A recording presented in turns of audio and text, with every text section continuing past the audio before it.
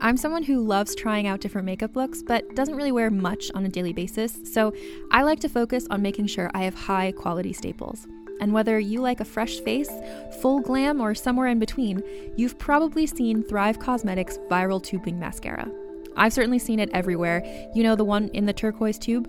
So that mascara, along with all of Thrive Cosmetics beauty products, are certified 100% vegan and cruelty-free, which I look for in makeup, and they've got excellent quality to match. And something I didn't know from all the mascara videos I've seen is that for every product sold, Thrive Cosmetics donates either that same product, another product that is needed more, or a monetary donation. They've worked with over 500 nonprofits to help with a wide range of causes like supporting cancer survivors, people experiencing homelessness, education access, and so much more. Knowing that makes me feel even better about using their products. And I do enjoy using them. Like I said, I like having high quality staples, and so my favorites are products that are multi-purpose, like the Brilliant Eye Brightener. It comes in a bunch of colors, and I like using them as eyeliner, eyeshadow, and even highlighter. Thrive Cosmetics is luxury beauty that gives back. Right now, you can get an exclusive 20% off your first order at thrivecosmetics.com/thrive.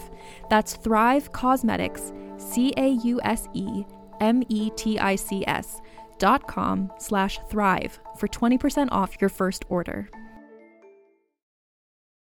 This episode is brought to you by Visit Williamsburg. In Williamsburg, Virginia, there's never too much of a good thing. Whether you're a foodie, a golfer, a history buff, a shopaholic, an outdoor enthusiast, or a thrill seeker, you'll find what you came for here and more. So ask yourself, what is it you want?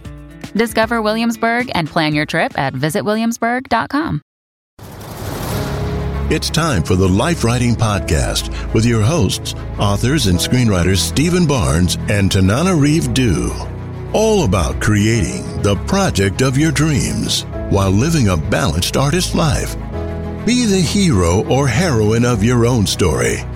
Sponsored by LifeWritingPremium.com. Get ready to write for your life.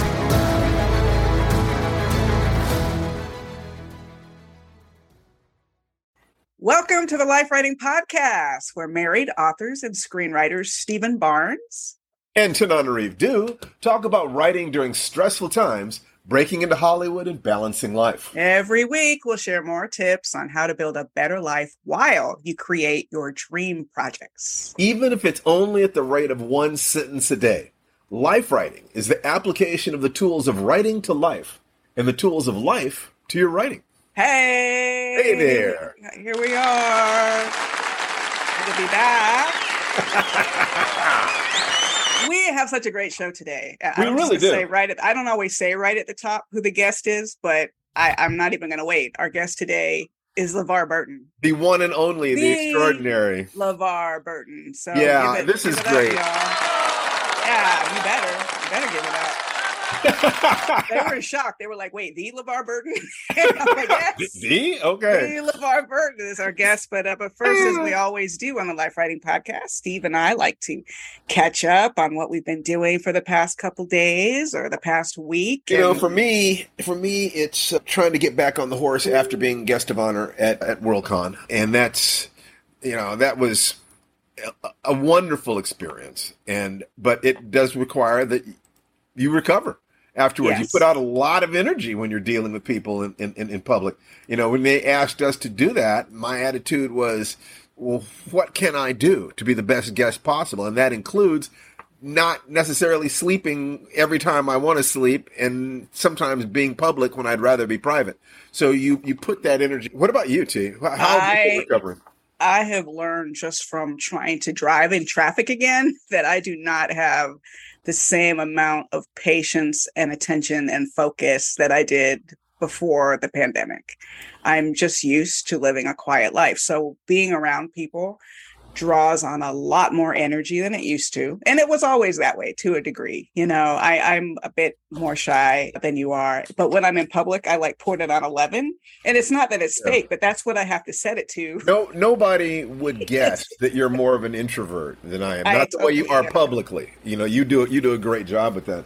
But it has a price. It has a price. So my plan was for Worldcon that I would be very careful about the number of panels that I committed myself to, which I held to that. I cut a couple, and that I would spend the rest of my time in my room because we're still in a pandemic, so I was not going to be just wandering about eating and drinking in people's faces unless, it was a very specific circumstance. And I remember every time I did that, because as a hypochondriac, I have to know the countdown, like, okay, do I have a tickle in my throat? Yeah. 3 days ago, I was at that Hugo Awards event, and we were sitting at a table and I ate something, and that's kind of how my head works. Same thing for me. I mean, I went to a couple more functions than you did. I went to the Writers Museum and saw the wonderful exhibit they have there for Keith Cato's chili party. His final chili party at a Worldcon, he says. He's never going to do that again. So it'll just be a more local thing, now, maybe WesterCon or something like that. Yeah, he's just a stellar guy, just a wonderful guy. But I hadn't been able to do yoga. And the half-hour Bikram yoga series that you and I do is essential for sort of returning my body and mind to a neutral position. Everything that you do, whether it's fitness or function, shifts you from that neutral position to some specialized form to do X or Y. It's like you clench a fist and then you have to relax your hand afterwards. Otherwise, your body will seize up in that position. Mm-hmm. Same thing is true psychologically as well as physiologically, and the body in that sense is a metaphor for the mind and the emotions. But so I did yoga for the first time in almost 2 weeks today. Wow. And to my surprise, it wasn't that bad. In other words, the short-term workouts, the very intense workouts that I've been working on for the last couple of years, I think that I've got something right now that is doing a very good job, even if I've only got 5 minutes. And in other words, if I only have 5 minutes, I know what to do. If I have 10 minutes, I know what to do. If I have 15, 20, if I'm away from home, if I'm at home, there's a certain degree of trying to remain consistent to get in touch with, the meat sack, and kind of say, the Hawaiian huna have hey, none of that talk. What the heck? I'm just kidding. The Hawaiian huna have an expression that the body is like a black bag where you store your unprocessed emotions and stress and things like that. So why the black got to be black though? Why the bag got to be black? All right, go on. Because those racist Hawaiian huna. That's what I'm saying. Just like, on the other hand, we're the colonizers in that sense. So it's I don't know about we, but okay, go on. So, at any rate, what I found is that in terms of basic joint mobility and balance of muscle tensions and so forth, I wasn't in a bad place. I wasn't in a bad place at all. Well, you're forgetting one thing, too. What's that? Sun salutations before bed and in the morning. Yes. So, that's kind of included in the short program. That I do sun salutation every morning when I wake up and every night before I go to bed. Google them. Very easy. It's very good, but it's wonderful for spinal flexion, but it's not. You also have to rotate. You have to rotate the spine. You have to lean left and right. So you've got there's 6 basic options for movement. The sun salutation does a really, really good job with about 4 of them. And so you need to do other things for the others.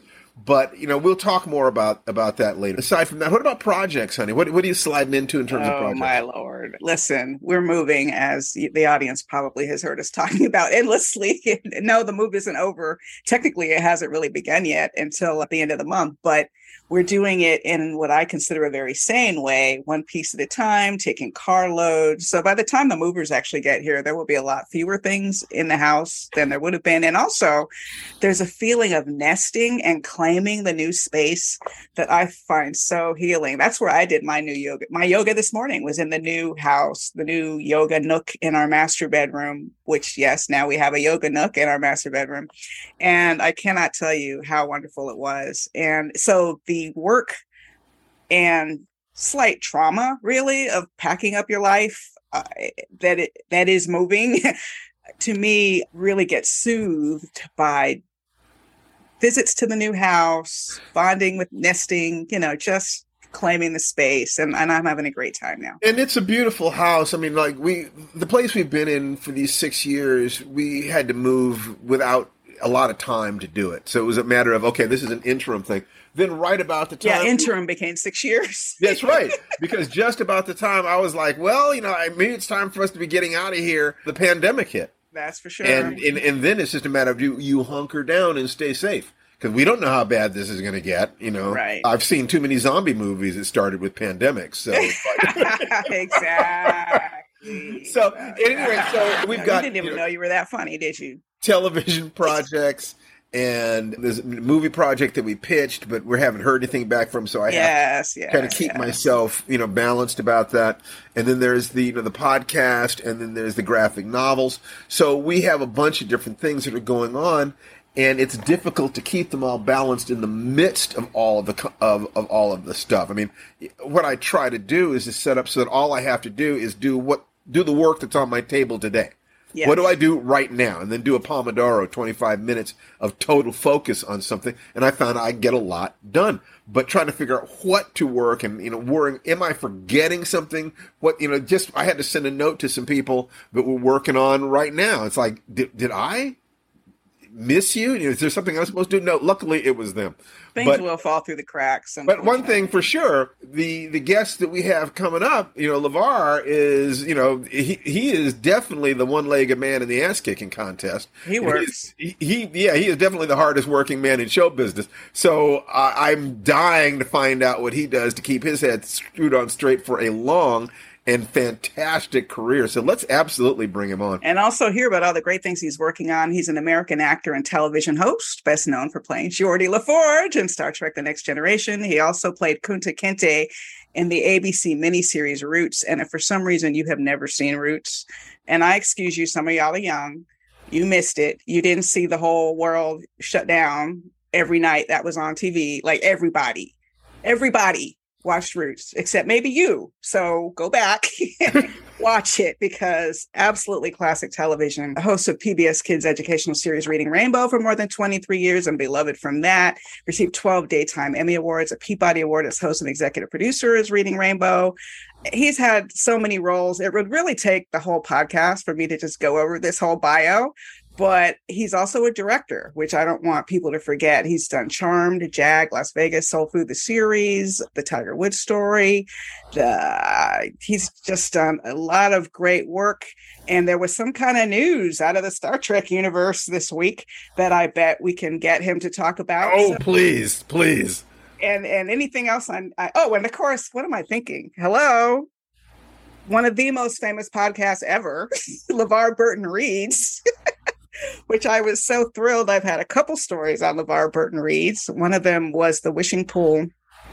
And the other one, I can't even remember the name of my own story at this moment, but it'll come back to me. I know which story it was. I'm just having trouble thinking of the title, but it was a historical piece about a woman who had been enslaved, running away, and her uncle had sold his soul to the devil or something. So I will come up with the name of that story after LeVar comes on. But without any further ado, the great LeVar Burton.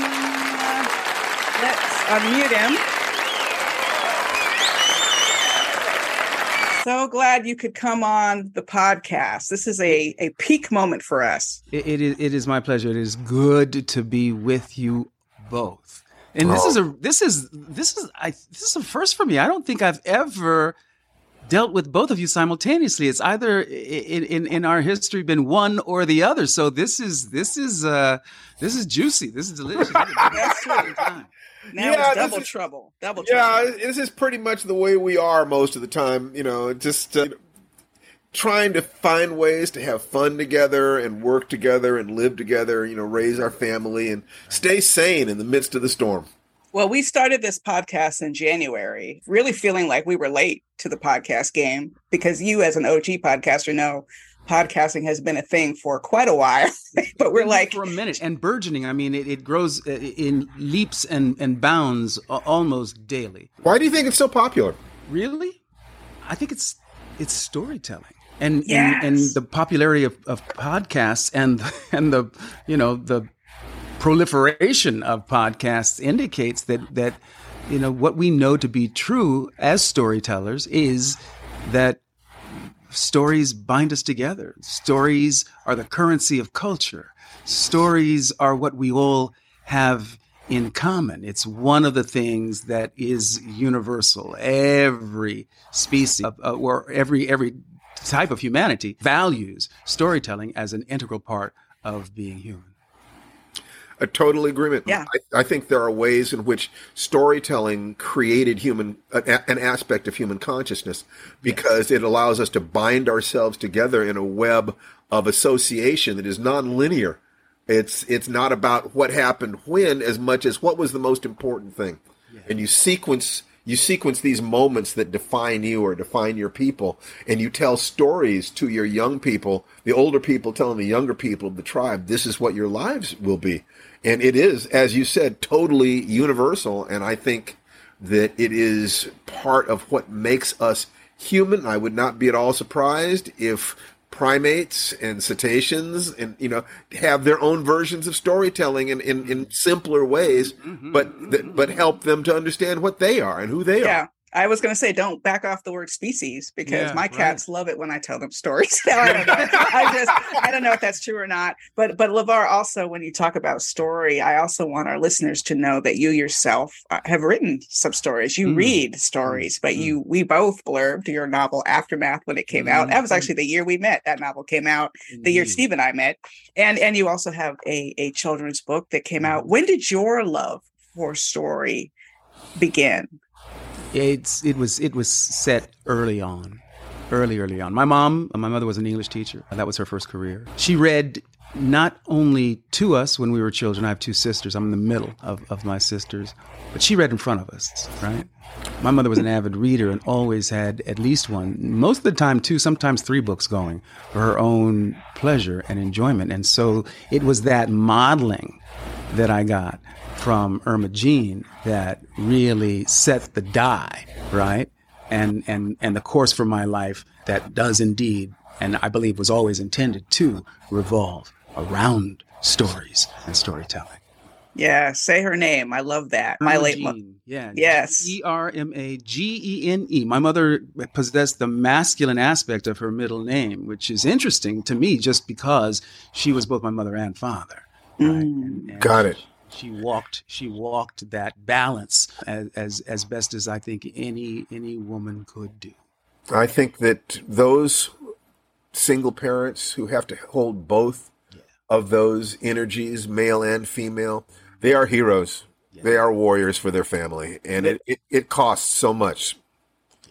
Yeah, they absolutely are. And, we were practically homeschooled in Black history and Black literature as kids. Mm-hmm. And one of the books that hit our house like a bomb was, of course, Alex Haley's Roots. Mm-hmm. And I'm not trying to say there's like that big an age difference between us. You were just a few years ahead of me, but you happened to be out in the world, I think at USC when you were cast as Kunta Kinte. But I have to tell you, there's a photograph of me. I think I tweeted it to you once with a project I did called My Own Roots, where I talked to my great grandmother about our family history. That performance, even really more so than the novel, to be honest, that miniseries and your performance in it so electrified me. One of the reasons I wanted to be a writer, LeVar, to be perfectly honest. Wow. What was that like, young man, getting such a big role? Well, I will be honest in saying that I was too young and I won't say dumb, but certainly uninformed to really fully understand the magnitude of what was going on and my part in it, literally my role in it. It was a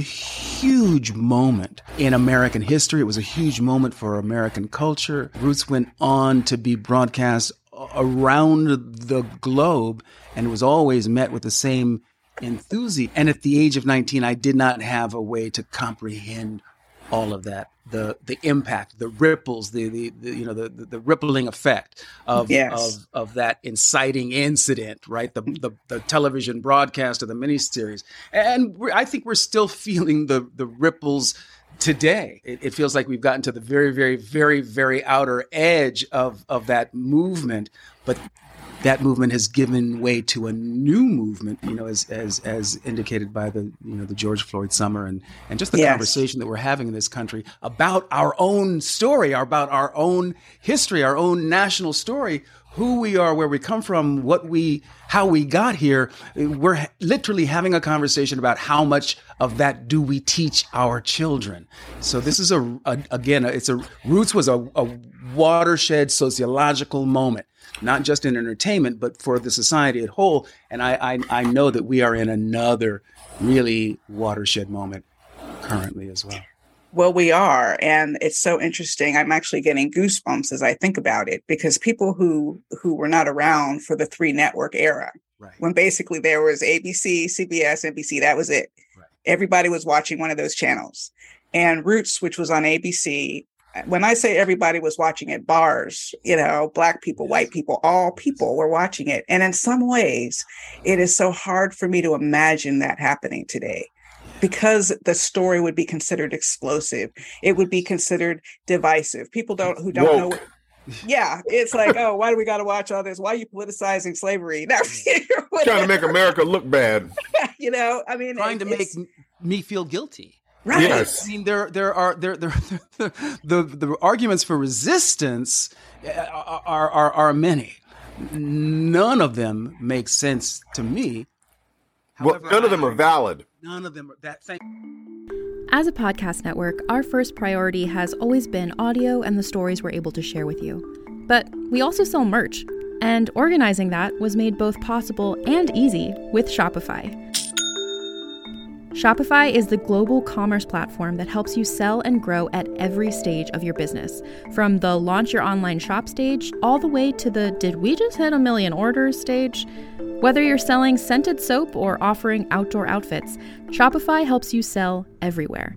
They have an all-in-one e-commerce platform and in-person POS system, so wherever and whatever you're selling, Shopify's got you covered. With the internet's best converting checkout, 36% better on average compared to other leading commerce platforms, Shopify helps you turn browsers into buyers. Shopify has allowed us to share something tangible with the podcast community we've built here, selling our beanies, sweatshirts, and mugs to fans of our shows without taking up too much time from all the other work we do to bring you even more great content. And it's not just us. Shopify powers 10% of all e-commerce in the US. Shopify is also the global force behind Allbirds, Rothy's, and Brooklinen, and millions of other entrepreneurs of every size across 175 countries. Because businesses that grow with Shopify. Sign up for a $1 per month trial period at shopify.com/realm, all lowercase. Go to shopify.com/REALM now to grow your business, no matter what stage you're in. Shopify.com/realm.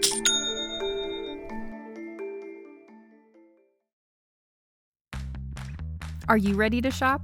Rakuten's Big Give Week is back. Get 15% back at hundreds of stores, and it's all happening this week, May 6th to May 13th. It's the perfect time to shop for everything on your list for spring and summer, like clothing, outdoor gear, and travel. I know I'm using this week to stock up on some warmer weather essentials at Ray-Ban and Ulta, and I love that Rakuten even helps me save on travel at sites like Hotels.com. Rakuten really is the best way to shop, and you can save even more by stacking cash back on top of deals. Plus, during Big Give Week, that cash back is bigger than ever. With Rakuten, membership is free, and when you sign up and shop today, you get an extra 10% cash back boost. That's an extra 10% cash back on top of the 15% cash back. You won't see higher cash back rates than these. Go to Rakuten.com or download the Rakuten app. Rakuten. Shoppers get it. Here's the way I would look at that. The Civil War was about the question, are they human? Yes. The civil rights movements was about the question, are they American? In other words, do they deserve full rights in America? But I think that as of the turn of the millennium, the question now is, are they actually equal?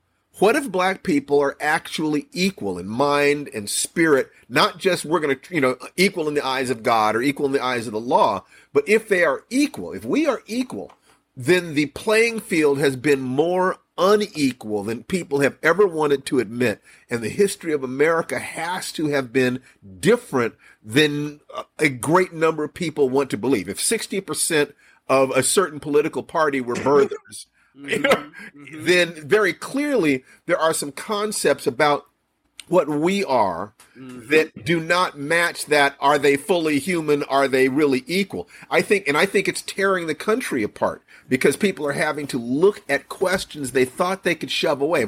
If we give you this token, is that enough? If we do this, isn't that enough? You had a president, isn't that enough? No, it's enough when the demographics reflect the leadership and the presence in entertainment. That is when those pressures can be reasonably considered to be gone. And that, I think, is terrifying to certain people. And they're fighting, they're digging in their heels, as if it's going to cost them their lives. As if their lives depend on it. Yes. And it makes sense to me because they do. But what I think they're not seeing is that their resistance is the problem, right? Yes. The resistance is the problem because what Roots laid the foundation for was our ability to have this conversation in this moment. We had to first establish that, wait a minute, there was a huge human factor involved in slavery, and it wasn't just about this economic engine. There was a human cost, and we need to be aware of that going forward. So Roots sowed that seed so that now we can say, right, we are not going to take this anymore. No. We need change. We need accountability from our institutions of government and authority. We need to hold police accountable for the over-policing of people of color. Say that. There are conversations that we are having today that we could not have had, right, 20 years ago, and certainly not 40 years ago. No, absolutely not. I mean, just could not have had. And if you tried to have them, people would say you're making trouble. I mean, there was never a time when the people who benefited by slavery did not say the institution was fine, these people are fine, stop agitating. During slavery, they said it. During Reconstruction, they said it. During Jim Crow, they said it. During the Civil Rights era, they said it. And they're still saying it to this day because it's just that matter of trying to hold the tide back. And they can't. And I think that's what's terrifying them to the degree that certain recent political actions were basically gigantic Hail Mary passes by people who are desperate to stop change and terrified that on some level they know they can't do it. They cannot hold that tide back. One of the things that is so interesting about your career is that you went from playing Kunta Kinte to playing Geordie LaForge, that you were the past and the future. Hey, that's great. The symbolism. And that LeVar, the Reading Rainbow guy, is in the middle of that continuum. Right? Yeah, kind of watching it happen. And Geordie's on the other, but LeVar is in the middle. Mm-hmm. Tell us a little bit about how LeVar sees this process. How does, in just the person that you are as opposed to the roles that you've played, what is your feeling about what you have been and done in terms of history? I feel very strongly that this is all being orchestrated by a power much, much greater than me, and a force that knows so much more than I do. And my commitment is to show up, right, in this life and do what is being asked of me, and be good with that, right? And I feel like over the years I have been put in positions of tremendous influence. Yes. And Star Trek and Reading Rainbow. I call these they're my three legs on my three-legged stool, right? Because they have provided a foundation for my life as a storyteller. And I know that I can't help but think that, again, someone much more intelligent than I am planned for this sort of representation of the the experience of African Americans from slavery to the future, which includes, on that journey, a connection to literature, story, and the written word. I mean, to have been able to, through my career as an actor, express the breadth of that journey for Black folks it's a real blessing. Well, Afrofuturism, baby, and one of the things I teach Afrofuturism at UCLA. The ability to dream up the future in our own image. Yes, I love that. That was badass right there. That's what Afrofuturism is to me. Right. But and what's also fascinating to me about Afrofuturism and really about African Americans as a people is that while we keep an eye on the future, we also respect and honor the past, right? So the fact that you are both Kunta Kinte and Geordie LaForge makes perfect sense in the Afrofuturistic realm, because you can't move forward to the future without understanding your past. And I just think that's a beautiful. Now that right there. It's that if the tallest trees have the deepest roots and the tallest buildings have the deepest foundations. By denying us our history, the people who were benefited by programming us to be, robots, flesh robots to a degree, got to feel better about themselves, got to not just extract our labor, but also to exploit our sexuality and to feel good about them. So was it that Lyndon Johnson said, if the poorest white man can feel better than the richest Black man just because of his skin color, you've got a voting block.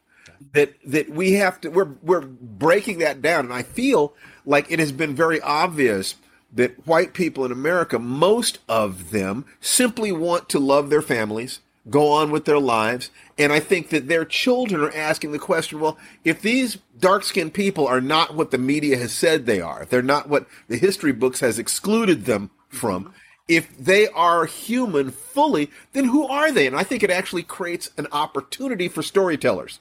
That these people are good people. They just want to live good lives, but they are wondering, who are these dark folks who've been walking at their sides all this time? And I think that those of us who have processed our own anger and fear so that we don't feel like we have to have, venom within us, have the opportunity to reach out with love and understanding and honesty and to move the conversation forward. And I just wanted to congratulate you for one of the people who has dealt with your disappointments and your angers in a way that allows you to address the world with joy. Positivity. Your public persona is one of the most positive in the entire industry. That can't be accidental. As in Jessica Rabbit, she said, "Well, I'm just born that way. I'm just drawn that way." Right. I'm not bad. I'm just drawn that way. Thank you, Stephen. Thank you. It's just a part of my DNA. Great. It's also, I think, in many respects, like everything, my positive mental attitude is a survival mechanism, right? As all of our talents turn out to be. They are our responses to the environments in which we are, incubated, and we develop these talents and skills in an effort to live a more successful, stress-free existence. Did you have any specific mentors who helped shape your attitude? I am the man that I am because my mother was the woman she was. Beautiful. Can you tell us a couple of, or at least one, core philosophy that she gave you? The world will not be fair. And that doesn't mean that you don't have to pretend it has the opportunity to be, right? That the things she taught me, I think the best lesson, the biggest lesson, the world is going to be hostile to your presence simply because of the color of your skin. However, you cannot afford to allow that to become a handicap for you. You need to focus on achieving your most full potential in spite of the unfairness of this world. I heard recently somebody say it was brilliant. when talking about these kinds of issues, they said that other people's opinion of you is really none of your business. Beautiful. I love that. That is so well put. That is choice. Which is to say, don't get hung up on the obstacle. Focus on the outcome. You know, that's a little bit like riding a bicycle through a forest. If you look at the trees, you'll crash into the trees. You have to look at the space between the trees. The space between the trees. Just a matter of perspective. I've just been able to shift into a perspective that allows me to stay positive on a daily basis, because I know that it's that positivity that is actually part of the fuel for my engine. How do you, specifically, can you be specific? How do you shift to the positive? Let's say you have a disappointment, like Jeopardy, for instance. Yeah. We know that was a disappointment. Do you have, disappointment? Very public, absolutely, because you took the risk of letting us know that you cared, which means that they had the power to hurt you. So we're all retweeting and we're all campaigning. Yes. So what specific things do you do when you're knocked down to get yourself back up and in the right state of mind? What are your rituals, or what are your actions? What do you do? It happens on two levels. It happens on the mental, emotional, and the physical, right? So on a mental, emotional level, I recognize that everything happens for a reason, and that because I was so invested and thought it was, I thought it was a done deal. I thought it was a lock. I'd been so focused on it for so long, having had the opportunity to do a week's worth of shows. I thought that was the pro forma before I got the job. When it didn't turn out that way, it forced me to really evaluate, well, so what was this all for? Believing that everything happens for a reason. So what was the reason that I'm going through this anguish right now? And then, of course, in the fullness of time, the answer became very clear when I got the call from Trivial Pursuit.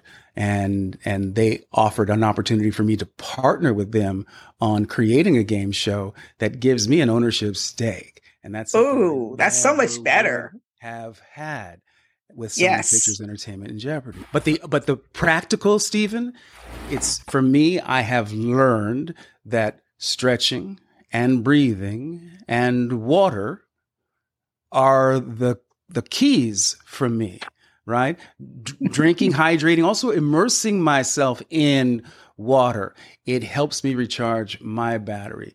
It helps me rest and recharge. And body work, right? So keeping a balanced physiology for me goes a long way toward keeping a balanced mental, emotional, and spiritual state.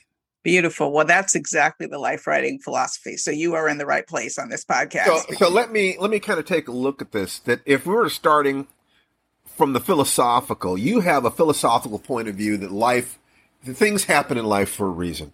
Therefore, if there are negative things that happen, you're automatically looking for what is the good that I can find from this? What is the lesson that I can find from it? Simultaneously, you are doing things to take care of your body, which allows you to kind of hit a reset button on your neurology. So by looking at the overall pattern, looking where you fit in the pattern, doing the things that are right in front of you, hydrating, stretching, swimming, breathing.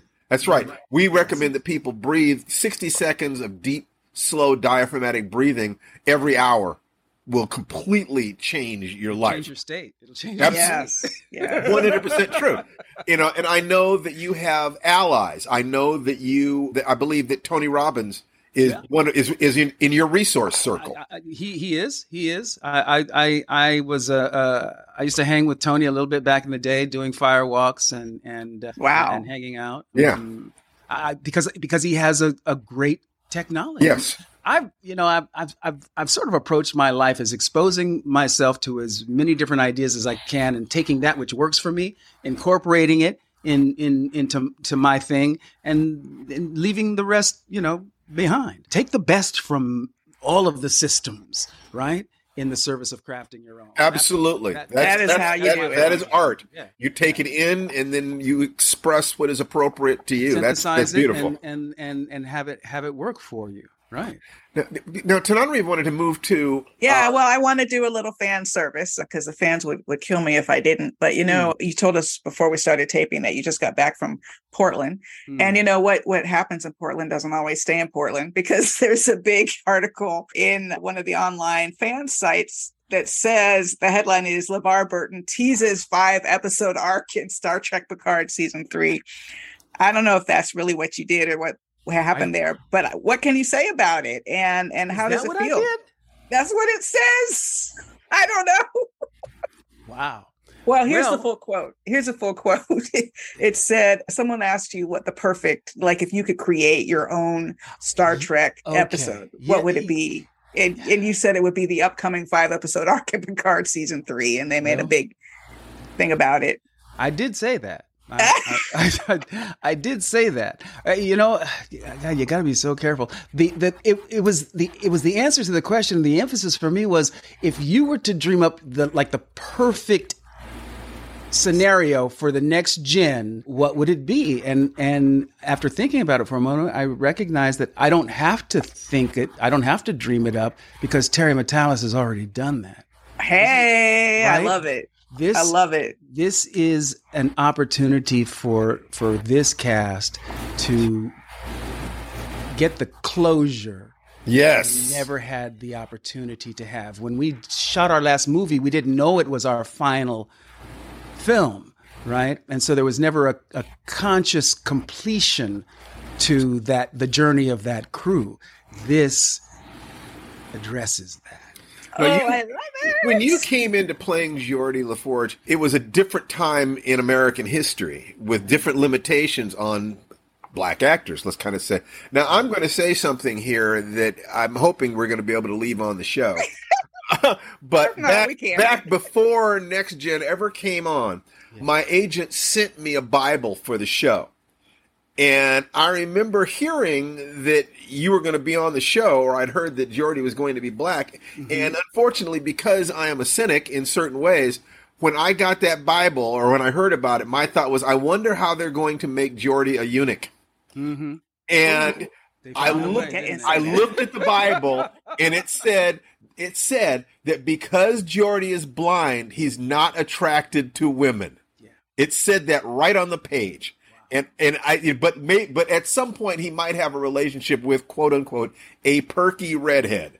So I looked at that and it was like, oh my God, there it is. So I know that you had challenges. I also know that the character has evolved greatly over the years. And I was wondering, within the bounds of propriety, can you discuss a little bit what your feelings were during this process? Well, first of all, let me say I'm really, really glad that I was not exposed to that description in the Bible. However, I did.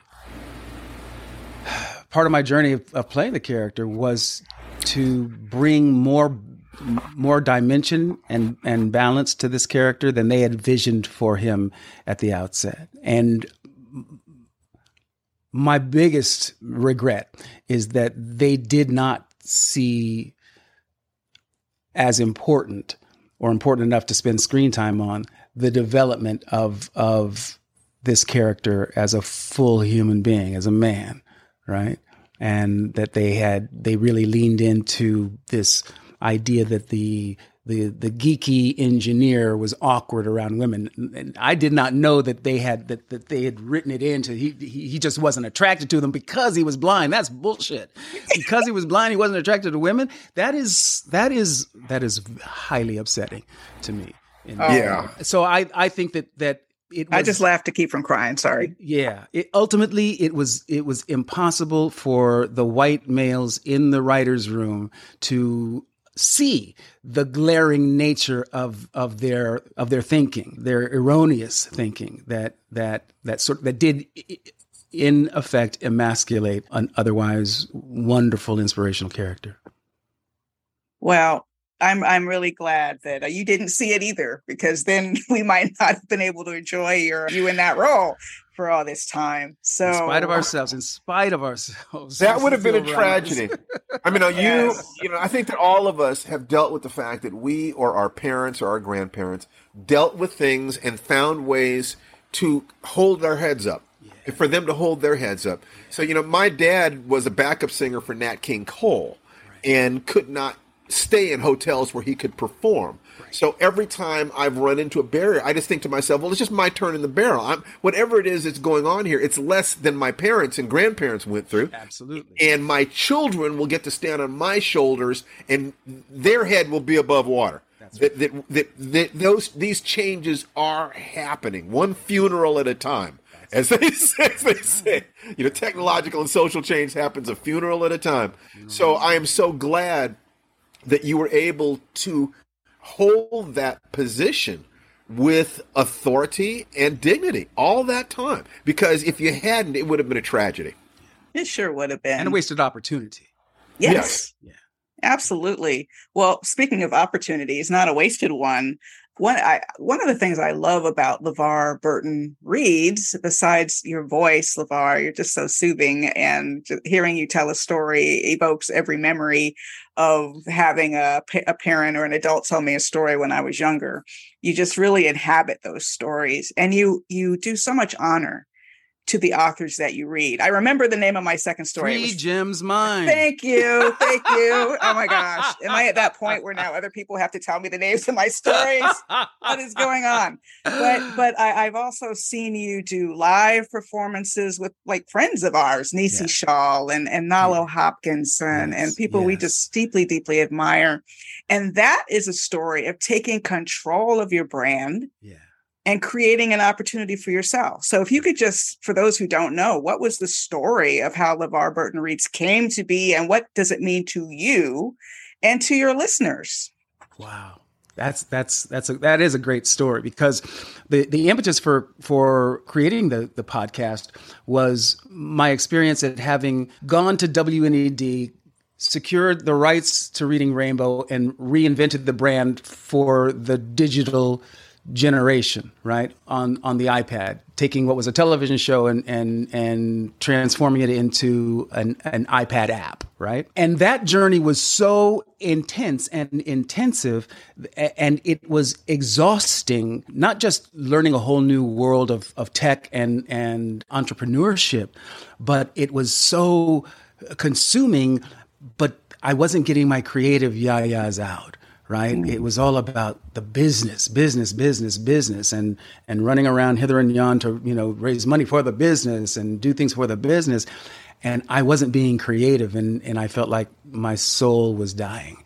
And so I was looking for something to do where I did not need the permission of gatekeepers. I didn't need a network to say yes. I didn't need a studio to finance it. I had an idea. I took it to Stitcher, and they were immediately enthusiastic about it. And I guess within a couple of months, I was in the studio. So it happened really, really quickly, and that's exactly what I needed. I needed something that I could jump into that was mine, and that I didn't have to ask anybody's permission to do. That is great. And that, to me, is part of the beauty of podcasting on the creative side anyway. Yes. As a creator, I mean, we're doing this podcast, which is a conversational self-help podcast, but we also have dreams of, dramatic podcasts, because you don't have to worry about how much it costs to shoot in outer space, or to shoot in the desert, or to shoot underwater, because there is no shooting. You're just reading in front of a microphone, and the rest is the imagination of the listener. And, when I was a kid, we spent some time overseas in Germany, and, radio was the primary form of entertainment. All television, what little there was in German. And so listening to the Armed Forces Radio Network and those radio dramas, and really sitting in front of the radio and using your imagination, that was another formative process for me in terms of my becoming a storyteller myself. That's wonderful. Harlan Ellison used to say that he hated television. He felt that television killed the imagination, but that radio unleashed the imagination, because you have to engage with a story that you're reading or hearing. You have to bring something to it. Right. And I just, I'm delighted that radio drama is coming back as podcast drama. I mean, that's just so awesome. Wonderful. It's needed. We've gotten away from it that spending a little time in our imaginations as adults, it becomes, more and more difficult for us. It seems all of the time. And so one of the reasons I do the podcast is to remind that generation of adults now who grew up on Reading Rainbow, hey, you need to be spending some time in your imagination. It is spending time in that creative space of the what if that is going to free up some of your brain matter to approach and attack all of the other issues that you're dealing with in your life. So let's not leave an important arrow in the quiver. Let's spend some conscious time in that imaginative space of creativity. I've got to ask the question: when you went back to film this 5-episode arc, was it like a homecoming? Was it bittersweet? How did it feel? Not bittersweet in the least. It was glorious, and because we put an exclamation point on the journey of this crew and their time together with us. There was no bittersweet about it. It felt absolutely fulfilling on every level, right? Wonderful. It was the gift that was, decades in coming. It had been 25 years since we had last put on our spacesuits and related to one another as these characters. So how is that possible? Gosh, time goes by so fast. I know, right? Crazy. That is scary. There you go. Fantastic to have that reunion and to feel that way within that reunion and appreciate all cast members. Yeah, I'm so happy for you that you had that opportunity. I mean, too. Truly, that is a rare thing in life. A really rare thing, especially given that I never thought we would. I thought that ship had sailed. That ship had sailed. We were never going to be able to, to bring closure to the Next Gen arc until now.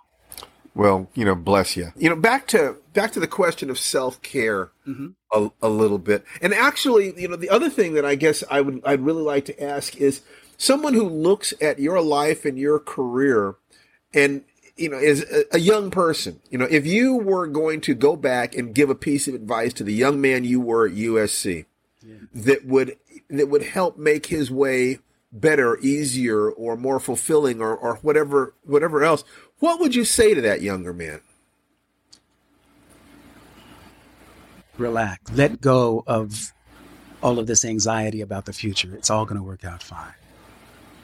When I'm speaking to young people, I generally talk about life being like walking a controlled fall. You got to put the foot in front of you, right? You have to take that step that's in front of you. The next step will reveal itself, right? When you're walking, we always, that other foot sticks out there and hits the pavement. Otherwise, we would fall on our noses, right?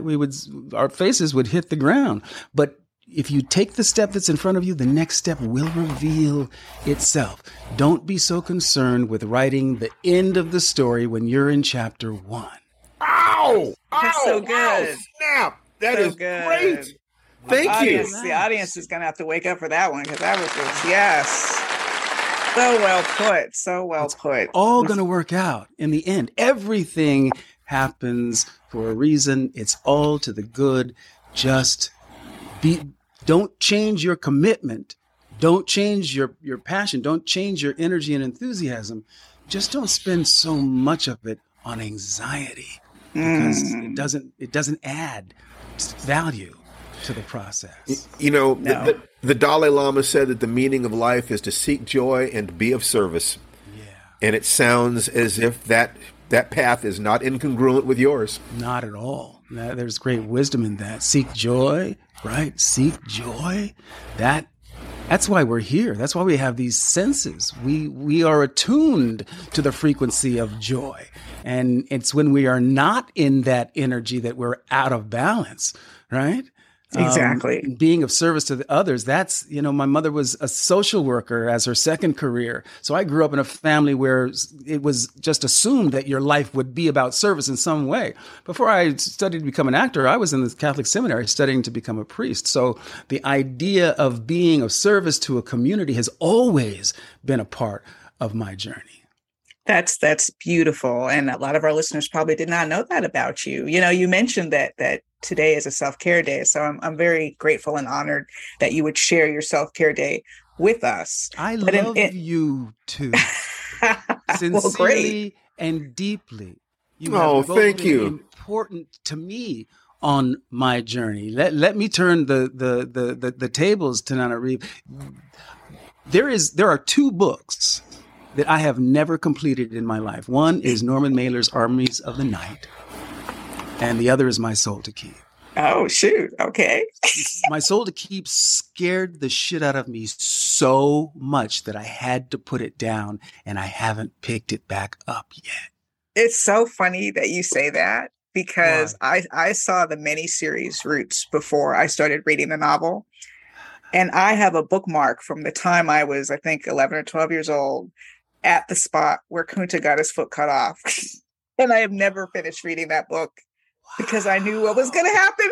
I knew the rest of the story. I swear to you. Wow. I swear. I shouldn't even admit it. But cathartic revelation, though. I feel unburdened.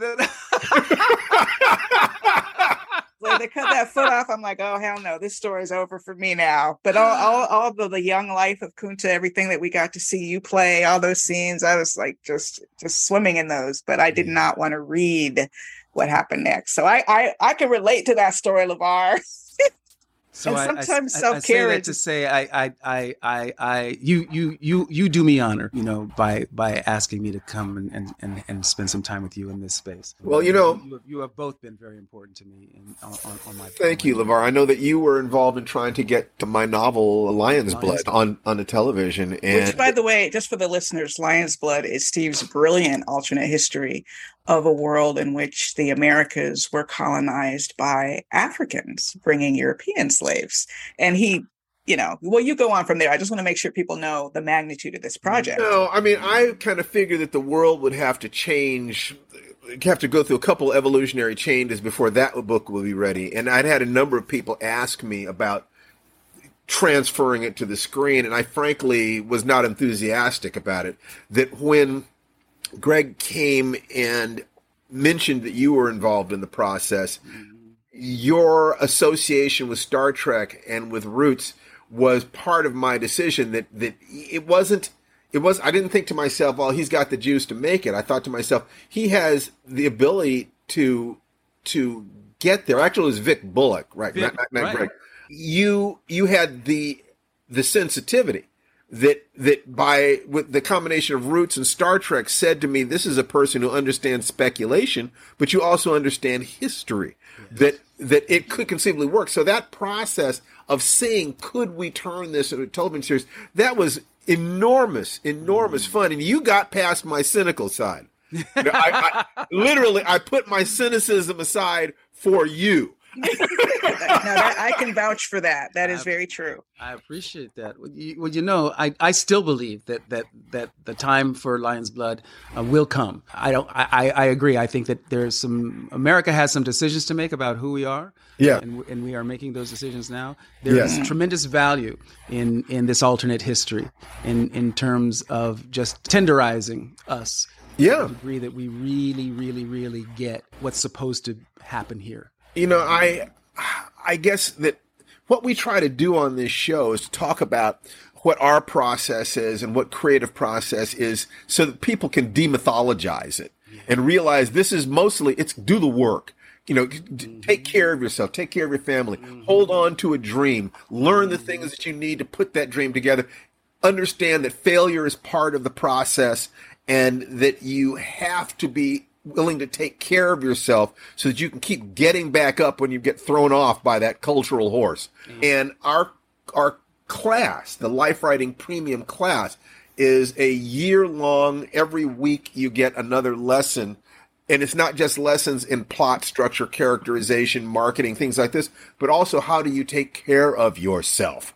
So it is this show, the people who listen to what we're talking about in this show and like the kinds of approaches that we have to this, I'm hoping that many of them will go to lifewritingpremium.com and take a look and see what we have there. T, what do you want to weigh in on? Well, you can see the impact of art. Art is not just art. And one of the reasons that my late mother, Patricia Stevens, was so supportive of me as an artist was because she understood as a civil rights activist what the impact of representation was.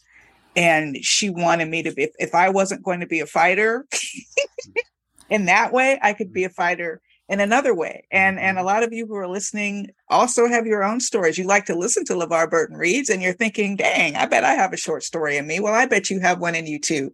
But they don't appear by themselves. You start with passion, honey. I mean, it doesn't. If we talk about race, or we could talk about gender, we could talk about sexual orientation, we could talk about politics, philosophy. Everyone has something that they care about, something that actually engages them emotionally. That could be the seed of a creative spark, a spark that is fanned into a blaze, or a seed that grows into a beautiful tree. We were just talking about one of your stories the other day that started with.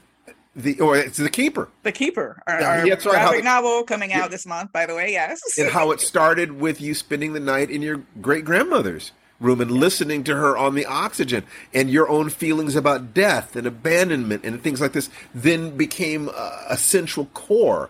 And then you use the skills of storytelling to build that into a story, but continuing to go into that burning core of your creativity and find the things that honestly move you, and then organizing your skills and your time and your energy to build a path that progressively increases your skill and your ability to communicate that emotion cleanly. That's, we're all still learning that. Yes, and the great thing about the Life Writing Premium program is you get a module every week. From I don't have that much time to I have more time this week. You get to decide the pace at which you take the course. We do ask that you write a sentence a day, because everyone has time to do that. But or if you don't think you do, you can find it. And then the rest of it you take on your own. You get the modules, and check out lifewritingpremium.com, because like my mother said, and it sounds like a lot like what LeVar's mother said, is that you do the work. Okay. You do the work. You can't control how the marketplace will accept you or not accept you. Right. But like OJ and Nope kept saying over and over, he must have said it 6 times, I have work to do. Do the work. Do the work. That was Jordan Peele's message to us. Do the work. Don't worry about the fame. Don't worry about the prizes. Do the work. So that is Life Writing Premium at lifewritingpremium.com. So LeVar, before we let you go, what's next for you? What's happening next for you? And where can people, you're all over the place, but where would you like people to go to find out more about what's happening with you? You can go to my link tree on my Twitter, at LeVar Burton. That's LeVar Burton, LeVar.Burton on Instagram. My link tree will give you, the snapshot of what's going on. But right quick, the thing I love about my life is that as a storyteller, I get to express myself in so many different ways, as an actor, a writer, director, producer, podcaster, public speaker.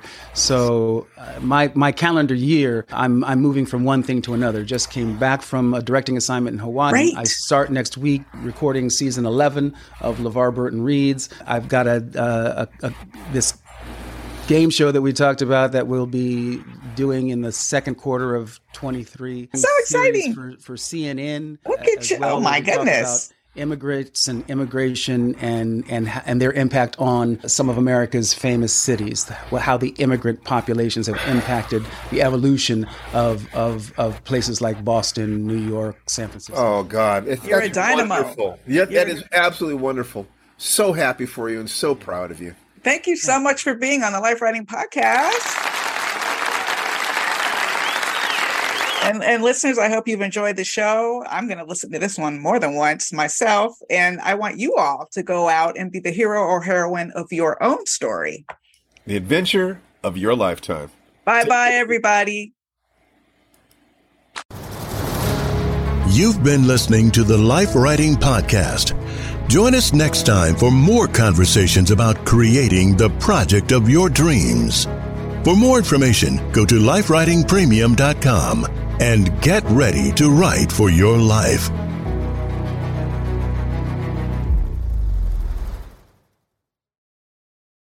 Hey there, this is Justin Bartha. I made a funny new podcast, King of the Egg Cream. It has the greatest cast in the history of podcasts with actors like Louis Black. I'm torn by my feelings for 2 women. Bobby Cannavale. You can eat it, or if someone hits you, you can put it on your cut. Melanie Linsky. I wonder what these marvelous things are that look just like boiled chicken feet. Jason Ritter. I can break things and pick locks and kill people. Michael Stuhlbarg. The whole point is to inspire people that they should make themselves better. Ari Grainer. No, don't whet its appetite. What are you, an idiot? Me, Justin Bartha.